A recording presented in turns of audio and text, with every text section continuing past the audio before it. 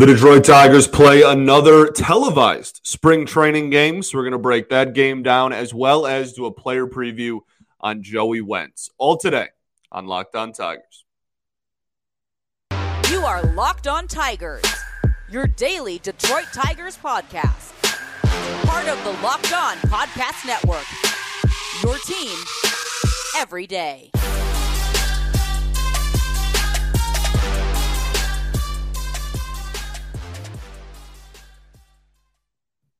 What is up, everybody? Welcome back to another edition of Locked On Tigers. I'm, of course, your host, Scott Bentley. Today is Wednesday, March 1st, 2023. Thank you for making Locked On Tigers your first listen every single day. We are free and available wherever you get your podcasts, including YouTube, part of the Locked On Podcast Network, your team every single day. All righty, we are back. Glad to be back yet again. The Tigers played a spring training game. Ow, got some in my eye. Tigers played a spring training game on Tuesday afternoon in Florida against the Toronto Blue Jays. And I think that there's quite a bit to talk about involving that game. So we're going to take the first segment, maybe even bleed into the second segment a little bit. But we'll take the beginning of the show and recap the previous day's spring training game and just news and notes from that game. If it's not televised, there will be a lot less to talk about. If it is televised, there will be a lot more to talk about. And then after that, we will continue our player preview series, and that's probably how most of the rest of spring training is going to go. Obviously, we'll talk a little bit of World Baseball Classic. I almost said Winter Baseball Classic. The WBC coming up here soon, so we'll have all of that info and such as well. But that's probably how the rest of spring training is going to look. So, speaking of that, the Tigers do lose a ball game to the Toronto Blue Jays on Tuesday. I had somebody ask me over the weekend, I want to say. No, I think it might have been yesterday. Regardless, someone asked me why I was not really caring about the wins and losses in spring training.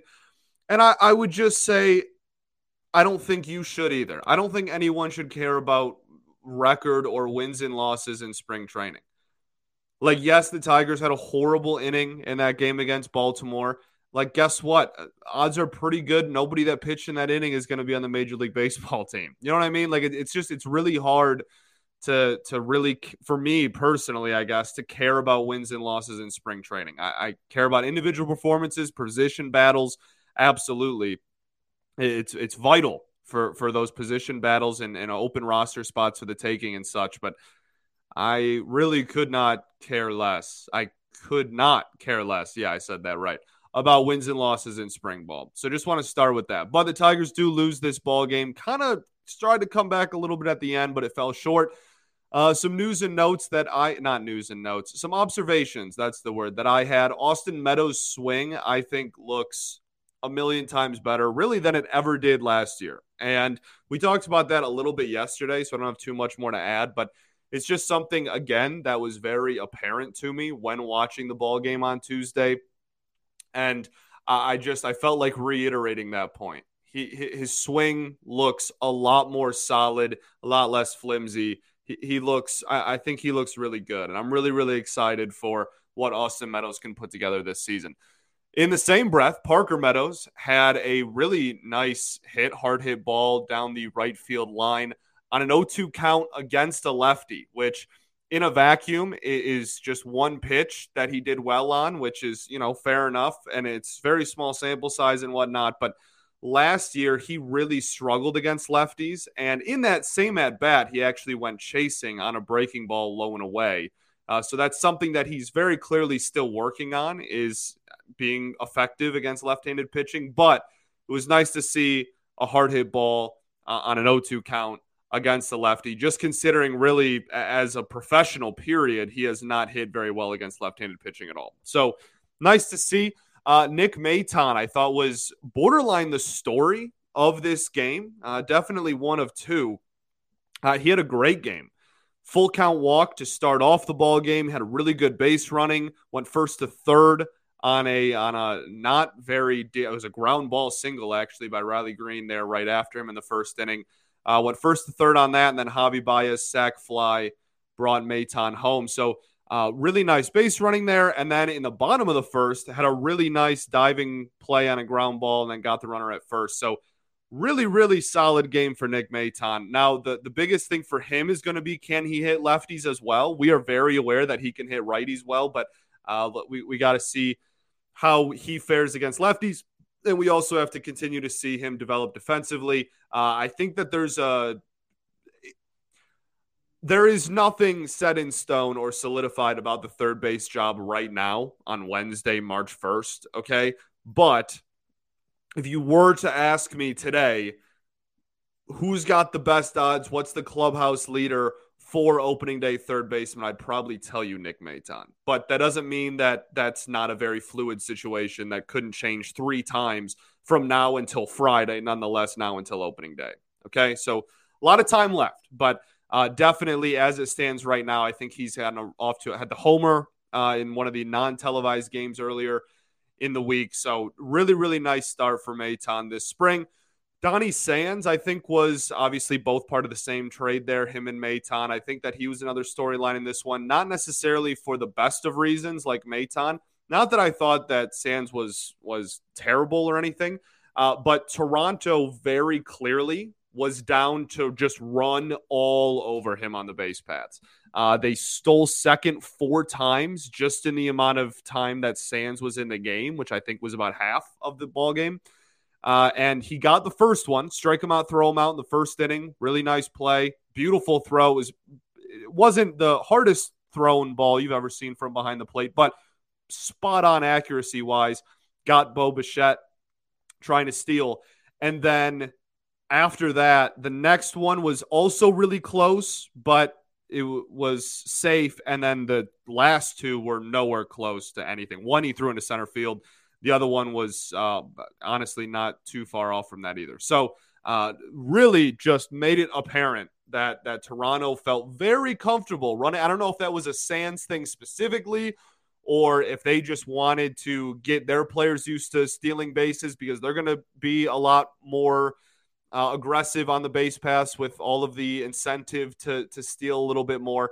But with that incentive to steal a little bit more, the backup catcher job, I think undeniably how good you are at throwing runners out from behind the plate is going to play a huge factor. And if Sands isn't going to be that guy, that's going to play a big factor in that battle between him and Jake Rogers for backup catcher. And I think really the only way that, because he's not just magically going to get a Lance Parrish cannon, right? So, like, I think, honestly, the only thing that he's going to be able to do to really force the Tigers' hand and make the team out of camp is just if he mashes in spring. He's just going to have to hit his way onto the roster because I think even post-TJ, it's pretty clear that Jake Rogers is going to have the advantage when it comes to maybe not all facets of defense. Sands is a really good pitch framer for whatever that's worth still in 2023. I know a couple years from now that might not matter much either, but I think Sands is key to being on this roster is really going to have to be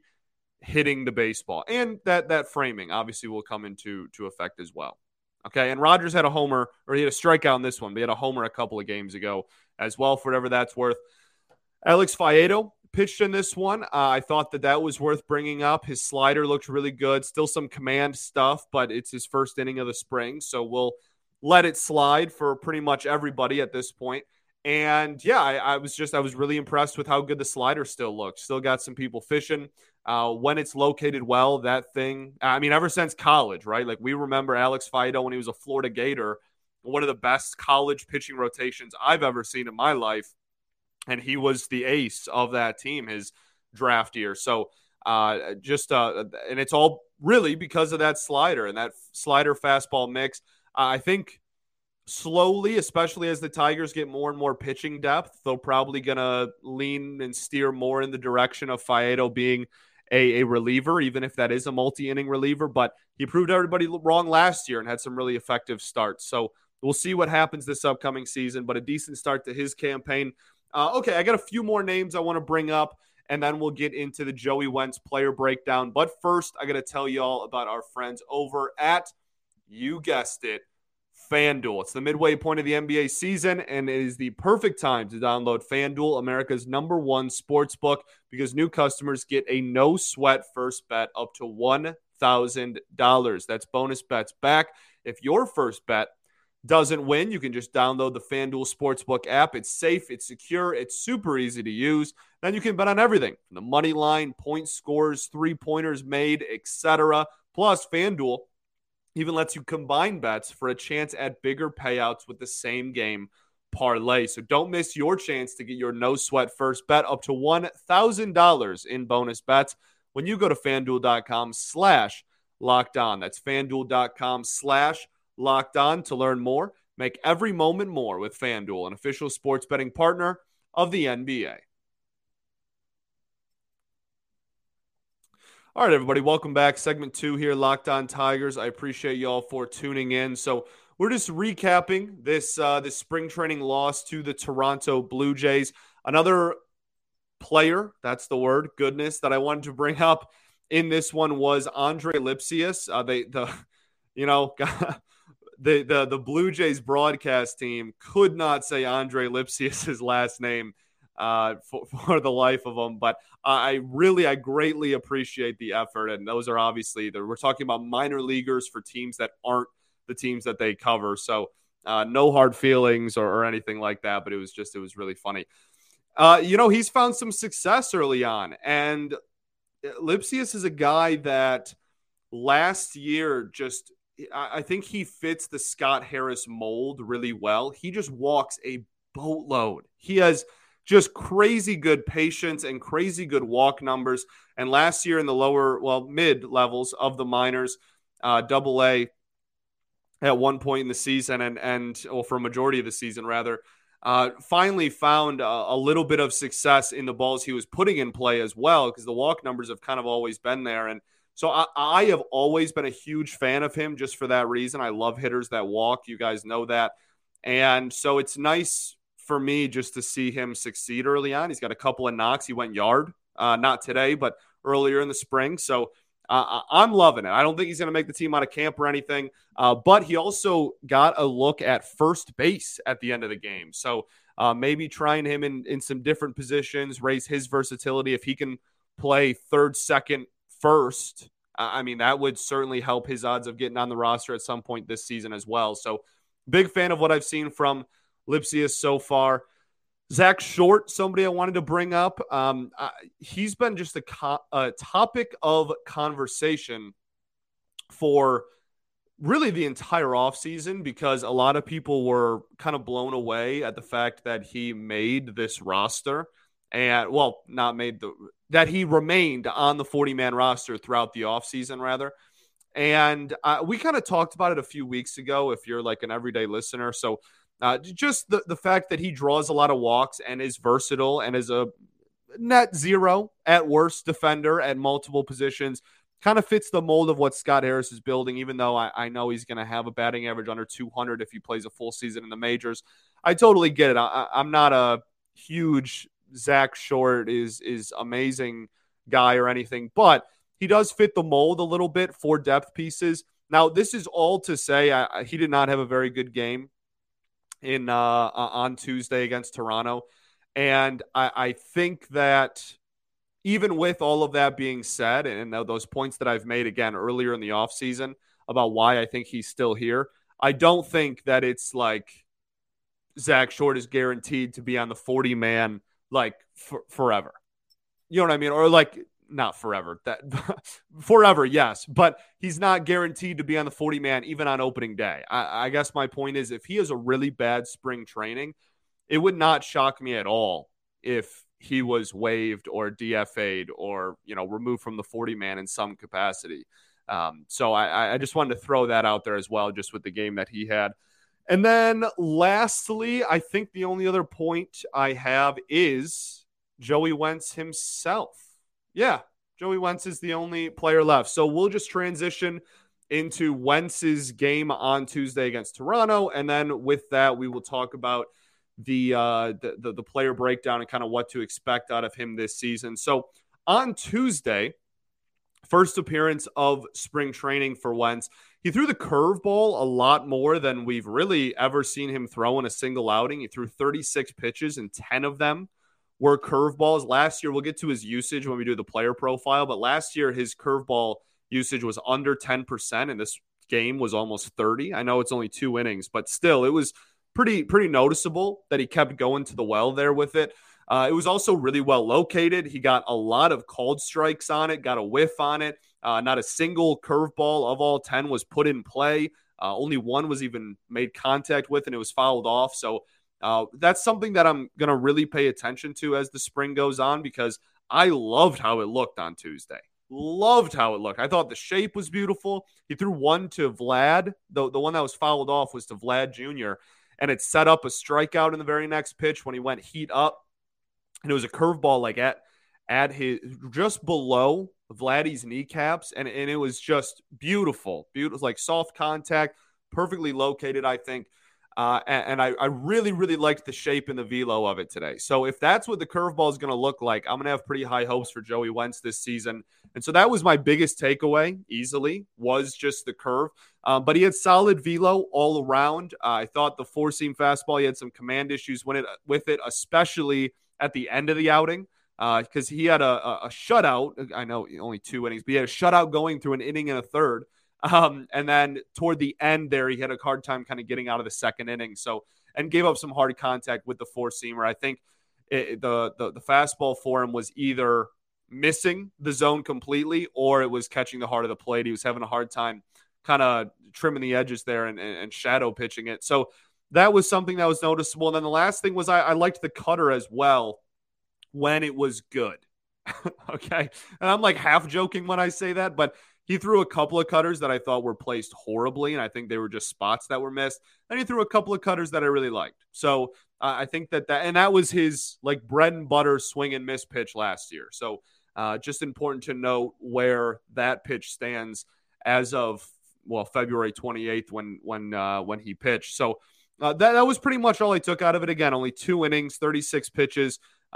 Certainly wasn't an awful performance, even though it was 2 runs in 2 innings. The first inning, he was kind of cruising. I thought he looked pretty solid. But the biggest thing is the curveball. Really, really liked it. I think with some sequencing adjustments too, because he didn't throw the changeup very much, and he threw that a decent amount last year. So with some sequencing stuff, if he wants to be a primarily like cutter curveball guy that can maybe keep hitters honest with an occasional four-seam fastball and changeup, I wouldn't mind that at all. I think that's a really solid repertoire for him, especially, again, if the stuff looked like it did today. Okay? Cool. Let's get into the breakdown then. So last season, Wentz in 32 2/3 innings pitched. That was it. It was 7 starts. He had a 3.03 ERA. That's an expected ERA of 3.62 and a FIP of 3.54. So a little bit higher than his ERA, but not too much. Still around a 3.5 ERA for the predictive stats there. A 7.44 K per 9. That's a 20% strikeout rate, and a 9.6% walk rate, which is a 3.5, little over 3.5 walk per 9.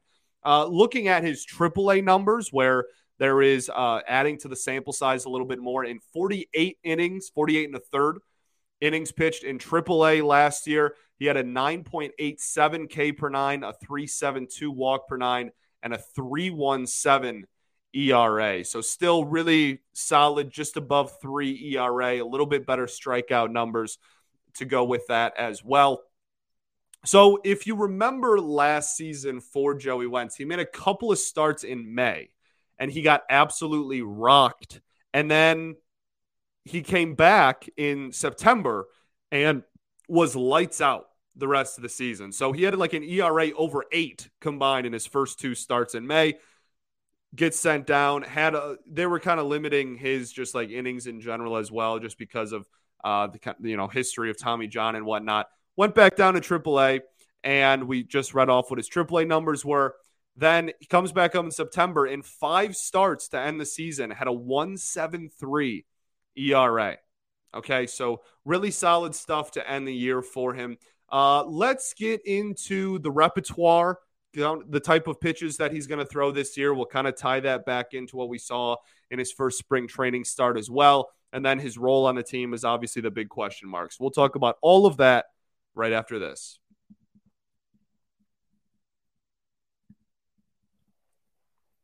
All right, everybody.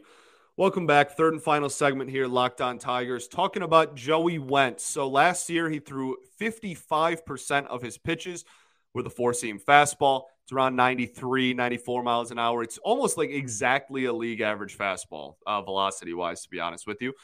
22% was the cutter, 13.5% changeup, and less than 10%, it was like 9.5%, was the curveball. Last year for him, the cutter had comfortably the highest whiff percentage of all four of his pitches at almost 40%. Very effective. Now, it's also important to note this is just in the 32 and 2/3 innings pitch at the major league level. So it's not a very big sample size. We also saw, again, the difference between his first two starts and his last five starts. This is averaged out between all of those. And we don't have these awesome numbers for what he did in AAA. So just want to make that abundantly clear. This is still only 32 and 2/3 innings pitched. So take that with whatever sized grain of salt you would like. Okay.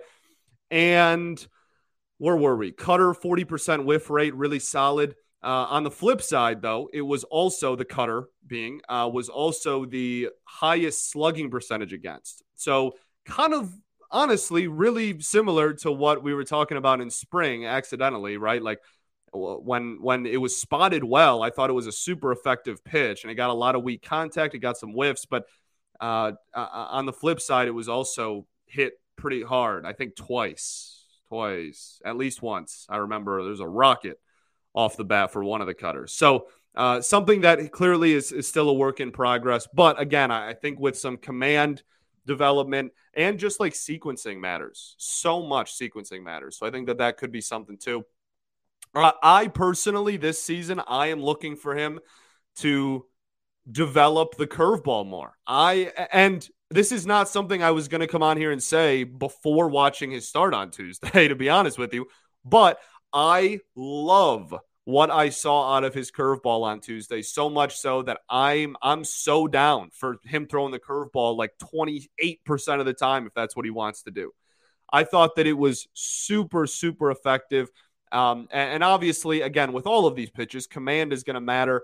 And it was working for him on Tuesday for the most part, the curveball specifically.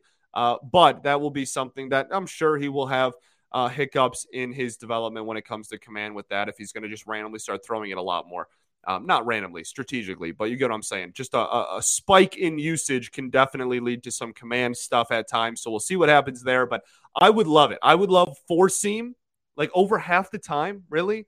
I'm down to knock the four-seam usage down, honestly, as much as he wants to. If he wants to throw 20% less four-seam fastballs, I'm signing off on that. I'm totally fine with it.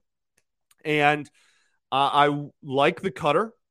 And kind of like what I said earlier, man, like I really am totally okay with him throwing a lot of cutters, fastballs to keep hitters honest so that they don't just know it's the cutter, and then curveballs, a lot of curveballs. And the changeup, we only saw, I think, one changeup on his start Tuesday, and it was also down there kind of with the curveball on usage last year. So we're still waiting to see how much he intends on using that changeup throughout his career. But I mean, as it stands right now, I'm totally cool with cutter, curve, fastball to keep honest, and a changeup once in a blue moon. I'm fine with that.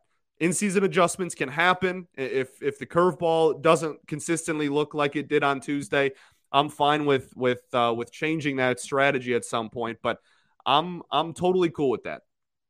Last year, he was also pretty solid again. I mean, ERA over 3. Like, he really, and again, sub 1.8 ERA in the month of September, like in his last 5 starts. So definitely showed some signs. Now, efficiency was a thing last year. Kind of tried to nibble a little too much at times. Had some starts where he had a lot of walks and then kind of had to tightrope his way out of danger, but also had a couple of shutouts and had a couple of, again, not going super deep into ball games or anything, but I really like Joey Wentz. I always have. Ever since we acquired him, I've been really high on him. I was devastated when he got Tommy John a couple of years ago, but then there was no minor league season anyway, so I guess whatever. And I'm really excited to finally see like a full kind of hopefully somewhat no innings limit season from Wentz. I want them to just kind of take the leash off and let's see what he can do. So yeah, I totally sidetracked myself there. I apologize. ADHD moment for sure. But he was really solid from both sides of the plate, but was really, really good against lefties. Lefties had a 529 OPS against him last season. And again, his righties OPS was like in this, I think 630-ish. So he was solid from both, but really, really good against lefties, which is something that will obviously have value, especially if he is coming out of the bullpen, which we'll transition to now. That's a professional transition right there. I'm not usually very great at transitions, but that one was solid. I'm pretty proud of that one. The role on the team is easily going to be one of the most talked about things with Joey Wentz this year.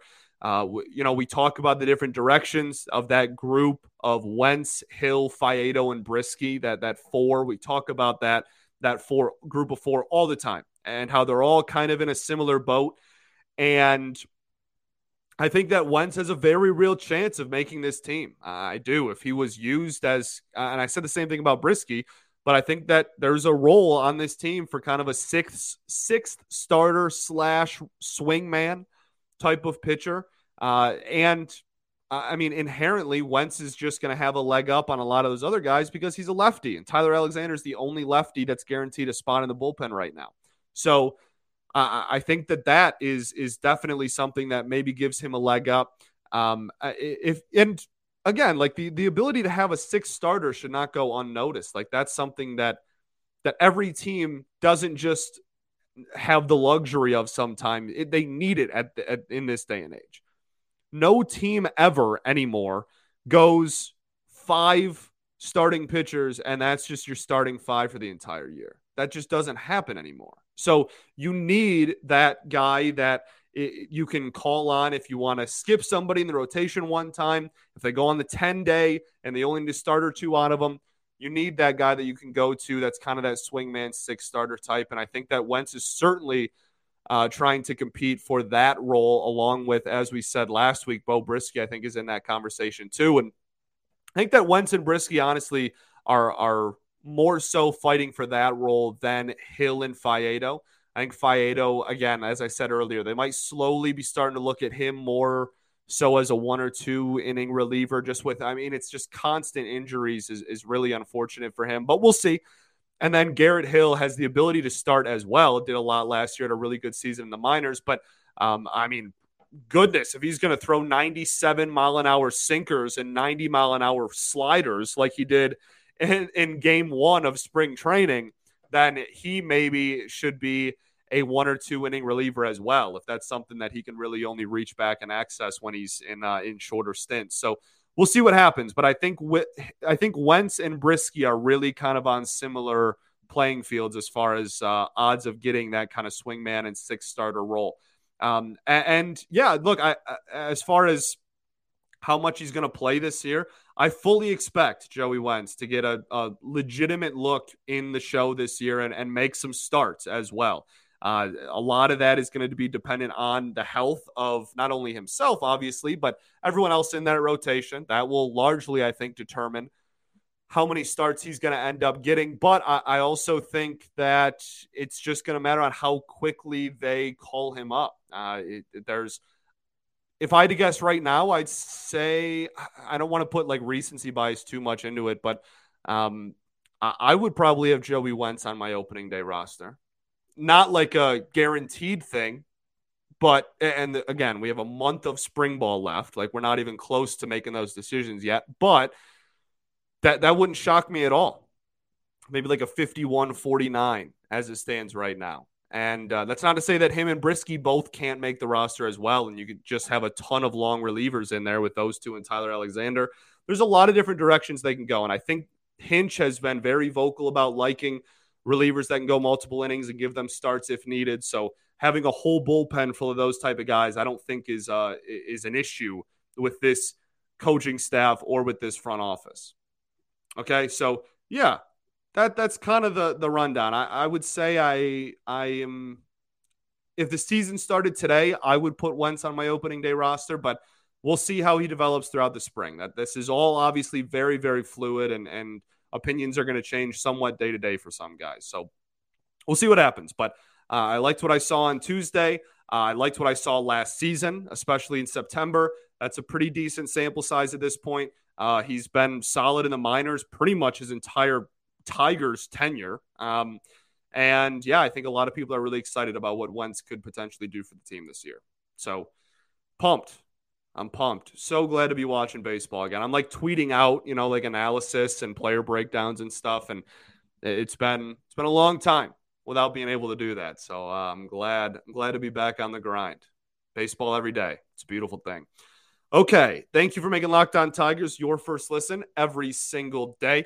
For your next listen, check on the Locked On Fantasy Baseball podcast. Win your league by listening to Matt and Dom every day as they bring you the best fantasy draft strategies.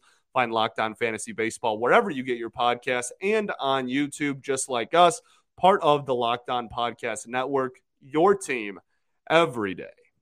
All right. I think that will do it. I don't think I have anything else. I think that's it. We'll be back tomorrow talking about, I don't even know if tomorrow's game is televised or not. I'm not sure what the status on that is. But I know but we're also coming up to World Baseball Classic. And so we'll have some players leaving the team at the end of this week to get ready for that. So that's something to keep an eye out for sure. I'm fine with it. Honestly, it gives more players more opportunities at different positions. So we'll see what some of these guys can do around the diamond. All right. I don't know who the player preview is tomorrow either. I pretty much just decide based on what the events of the day. So we'll talk tomorrow. All right. Peace and love. Going to therapy's dope.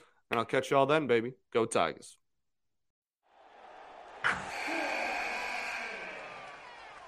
Wilson, you sent the game-winning email at the buzzer, avoiding a 4:55 meeting on everyone's calendar.